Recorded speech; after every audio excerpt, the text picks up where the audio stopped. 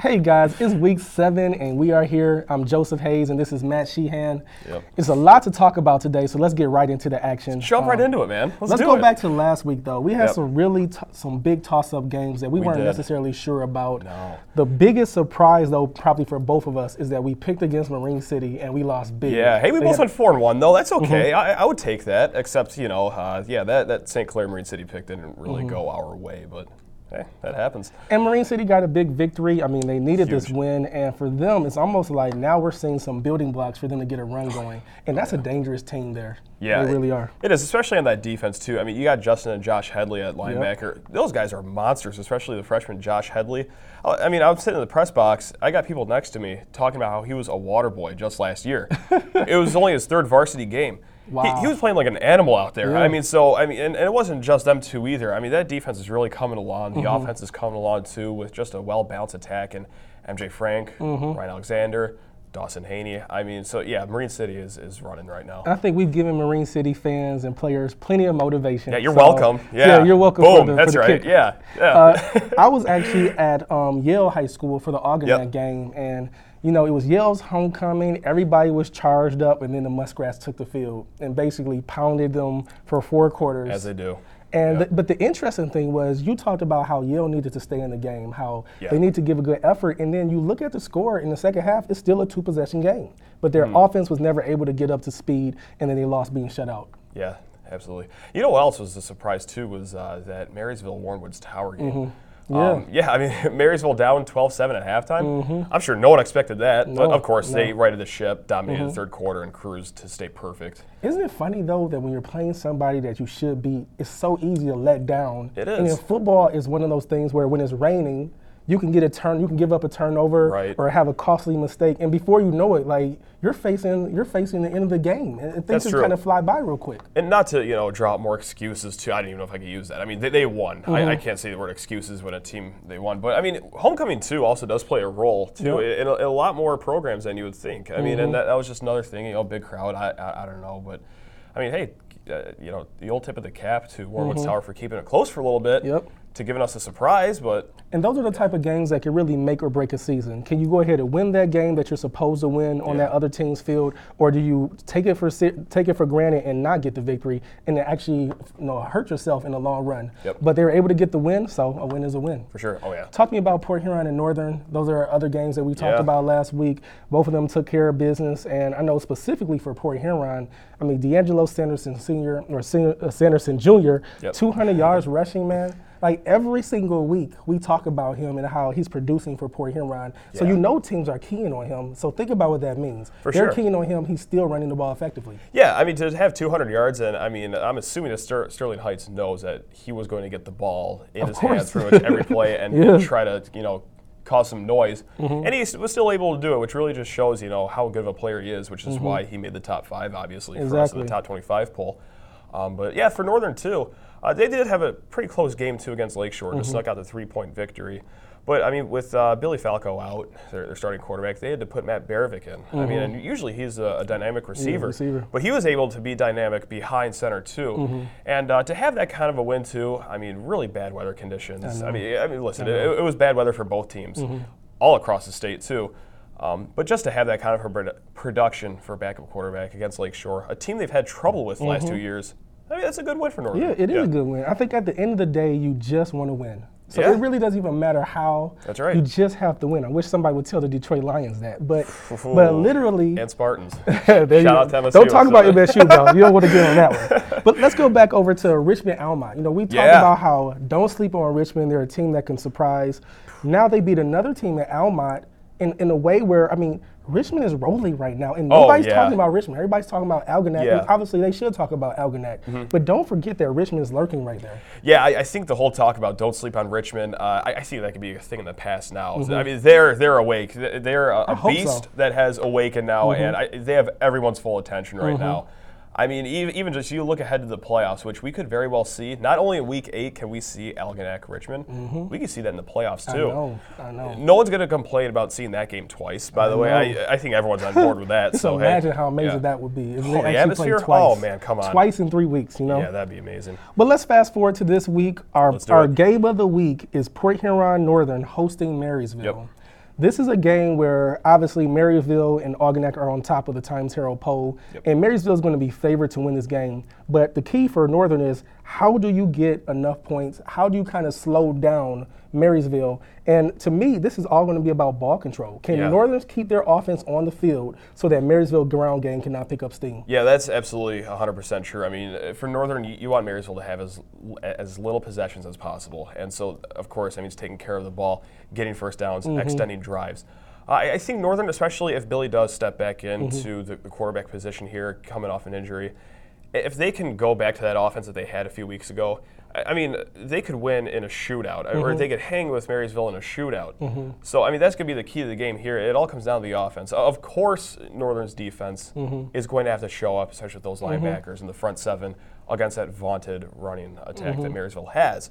But with that said, yeah, I think the offense really will have to step it up this game. And this is one of those games where you need to have a fast start. Like the last thing you need to do is let Marysville have 2 or 3 long drives where they're pounding the ball in your defense, and your defense is wore out in the second half. Like you need to start the game where I almost feel like when you have a team like Marysville that's so dominant in one area, you have to put them in a position where they can't be dominant in that area. And if they're behind a couple possessions, they have to change strategy. And next thing you know, you actually have a chance to take away their main thing. It's going to be who can punch who in the mouth first. That's true. That's what it is. Who can take a punch, too. That's true. If Marysville can score in their first 2 drives, I mean, that's a punch to Northern's mouth. But if Northern can really stall or even take an early lead, right back at them. I mean, if Marysville gets off to the fast start and they have a possession or 2 lead, I don't see how Port Huron Northern is going to come back from that. Yeah, we'll see. But if Port Huron Northern can take them into deep waters, that would be very good and advantageous for them. For sure. What about Port Huron at Lance Cruz? The Big Reds, it's another team that many people aren't focused on because they're not in the MAC Gold with everybody else or in the BWAC. But at the same time, they're building momentum. They're becoming, like we talked about in past weeks, they're getting a second and third option for D'Angelo. And as he continues to produce, you would think that they'll have a chance to win this game too. I think so too. And I also think maybe Port Huron is flying under the radar these days is because, I mean, they're playing those games they should win. I mean, the Sterling Heights game, I mean, it's a great win, but it's a game they should win. Lance Cruz, this is a game they should absolutely win. I believe Lance Cruz hasn't won a game yet this season, kind of a tough season for them. But I mean, hey, Port Huron has big games coming up too against Northern and Cousino. So that's we're going to start hearing a lot about them after this week. And that's why it's important for them to play well in this type of game while developing options so that they have confidence going into those big games. For sure. Because they have to win those games to get into the playoffs. Absolutely. Let's talk about a game that I know that we both are going to have the same prediction for, but Imlay City at Richmond. And the reason why I want to talk about Richmond is because they have who we call the #1 player in the area in our top 25, Deshaun Hamilton. And we talked previously about how they have been flying under the radar. Now they're coming alive. How do they take the next step, even in a game where they look like they're overly matched with someone? Yeah, no, that's a great question. Obviously, you have great attack options in Chase Churchill at quarterback, Anthony Tavano at receiver, Deshaun Hamilton at receiver, running back, where they want to put him. If they could start generating more options too, I mean, use a game like this, or especially, not only just generate good options, but a game against Imlay City is going to allow the starters to maybe take a step back, maybe not even play the second half, to be honest. Possibly. Maybe get those younger guys an opportunity to come in and make some noise. If Imlay City somehow wins, this is like Mike Tyson getting knocked out by Buster Douglas. I mean, this is the type of thing that would shock the world. You know what I mean? To say the least. Yeah, it would be like, you talk about, wow, that would be just crazy. I feel like it would be like me knocking out Mike Tyson, to be honest. I mean, no disrespect, but I mean, it would be the upset of the area. I don't know, man. You versus Mike Tyson from The Hangover, I think you might get that. Oh, that's generous of you. Thank you. You've never seen me throw a punch then, because that's not a good sight. What about Marine City at Warren Woods Tower? Marine City is a team that it looked like they were pretty much done a couple of weeks ago. Now they look like they're fully alive. Not so fast, And this is another winnable game. And you start thinking like, wow, they're going to pick up more momentum. It does look like a winnable game, but then you go back to the Marysville Warren Woods Tower game last weekend. I mean, can Warren Woods Tower surprise people in the first half? And not only that, but I mean, maybe also hang around in the second half too to cause some noise. So it should be a good game, but I mean, really, it does look like Marine City is playing their best football and getting better each week. Can this week prove it once again? I think so. See, every time that we talk about Marine City, I seem to pick wrong. Because this seems like this is a for sure victory for them. I'm just hoping that they don't take anything for granted in the last couple of weeks. And just knowing Ron Glodich, I mean, he's going to have these boys fired up once again. Absolutely. Lastly, let's talk about, actually not last, we have 2 more. Let's talk about Algonac at Armada. That's another game that obviously Algonac's defense is so good. how does Armada even find points? Yeah, Armada finds points just by the air. I think they need to establish that air game. But, I mean, Algonac's coverage is so good. I mean, even at the linebacker position with Dylan Jack, Steven Rose, and then, of course, you got lockdown cornerback Nick Folkerts. Exactly. I don't see it. But then again, I didn't see Armada beating Yale. Maybe it could be one of these games where the Tigers do surprise us. And it's amazing that when you have rivalry games like this, it's almost like one team in Algonac, they're for sure thinking about Richmond. And then another team, this is their whole season. They're like, if we beat Algonac, it's like us winning the Super Bowl. That's a good point. And we have Algonac at home. We have nothing to lose. Let's go out and do something crazy. You know what I mean? Let's have a trick play or two or something like that. What do you have to lose? That's right. Yeah. No, So it's a dangerous game if Algonac doesn't show up serious. But if Algonac shows up, that's a game that they're probably going to win. They could be well rested going into Richmond. Exactly. Yeah. Lastly, Yale at Almont. I think that you had the perfect comment about it just off the air. Matt was saying how this is like the ultimate toss-up game because what do you expect from these teams? Right. You know, they've shown great performances. They've shown some suspect performances. So what do you expect in this Yale Almont game? Yeah, I mean, just to elaborate on that point too, I mean, by what I mean is a toss-up game is that both these teams are good. I mean, don't let the records fool you. These teams are good, but against those top games, like against the Croslex or the Richmonds, they didn't win those games. So I feel like these guys are in the B list of the BWAC, and they're going to jockey for position. And both of these teams need a win. They do. They desperately need a win. For playoff chances. So yes. It is going to be a nice game to watch. That's a very important game for both teams. We'll see who comes out ahead. So let's go back to our predictions. Let's do Marysville at Port Huron Northern. Who you got? I got Marysville in this one. Yeah. I mean, again, I haven't seen anyone stop that ground game. I haven't seen anyone stop check. Grifor. And until someone does, we have to pick Marysville. And I'll pick Marysville as well, not because I'm down on Northern or I don't think they've improved. I just feel like if they don't play their ultimate best game, they can't win this game. And if Marysville plays a good game, they'll have enough skill to win it. So it always goes to the team that has more talent, even when they're going on the road. Yeah. Up next, Port Huron and Lance Cruz. I got Port Huron this game. I expect Port Huron to roll and really start building momentum for that key matchup against Warren Woods and Northern coming up. Ditto. Give me Port Huron. Yeah, I think that's pretty simple. Imlay City at Richmond. I know we're both going to take it Richmond.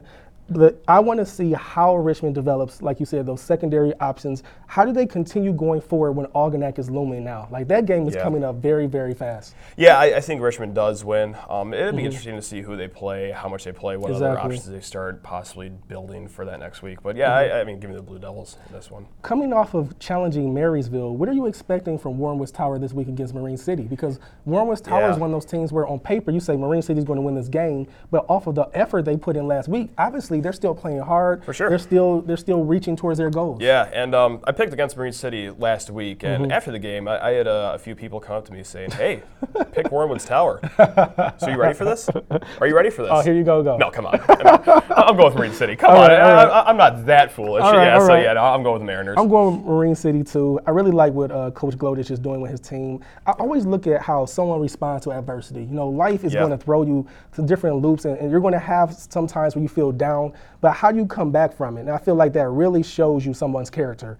Look how Marine City's rebounding, man. Especially with adversity they've never seen before. It's one thing to like have these kind of years every 2 or 3 years. Like, no, this has like never happened to anyone on the coaching staff. Obviously, anyone wearing a jersey. I know, and they had a genuine chance to implode. Like, they literally could have imploded. It would have been understandable for them to implode, and they've rallied around their coach. They really rallied around each other. And now they're back on the right team. They're right on the side now. It's a headstrong team. Yeah. Let's talk about Algonac at Armada. I'm choosing Algonac. I was about to say Armada. I choose Algonac, and I'm thinking that this is another shutout game for them. I mean, I would think if they can shut out Yale, they can also shut out Armada. I would think so too. Yeah, I mean, I think it's going to be another collision course with Richmond, Algonac going undefeated in the BWAC into Week 8. So give me the Muskrats. I agree with you. Lastly, Yale at Almont. We got a bonus pick here. I know, man. Think about that. That's like I said, that's an interesting game.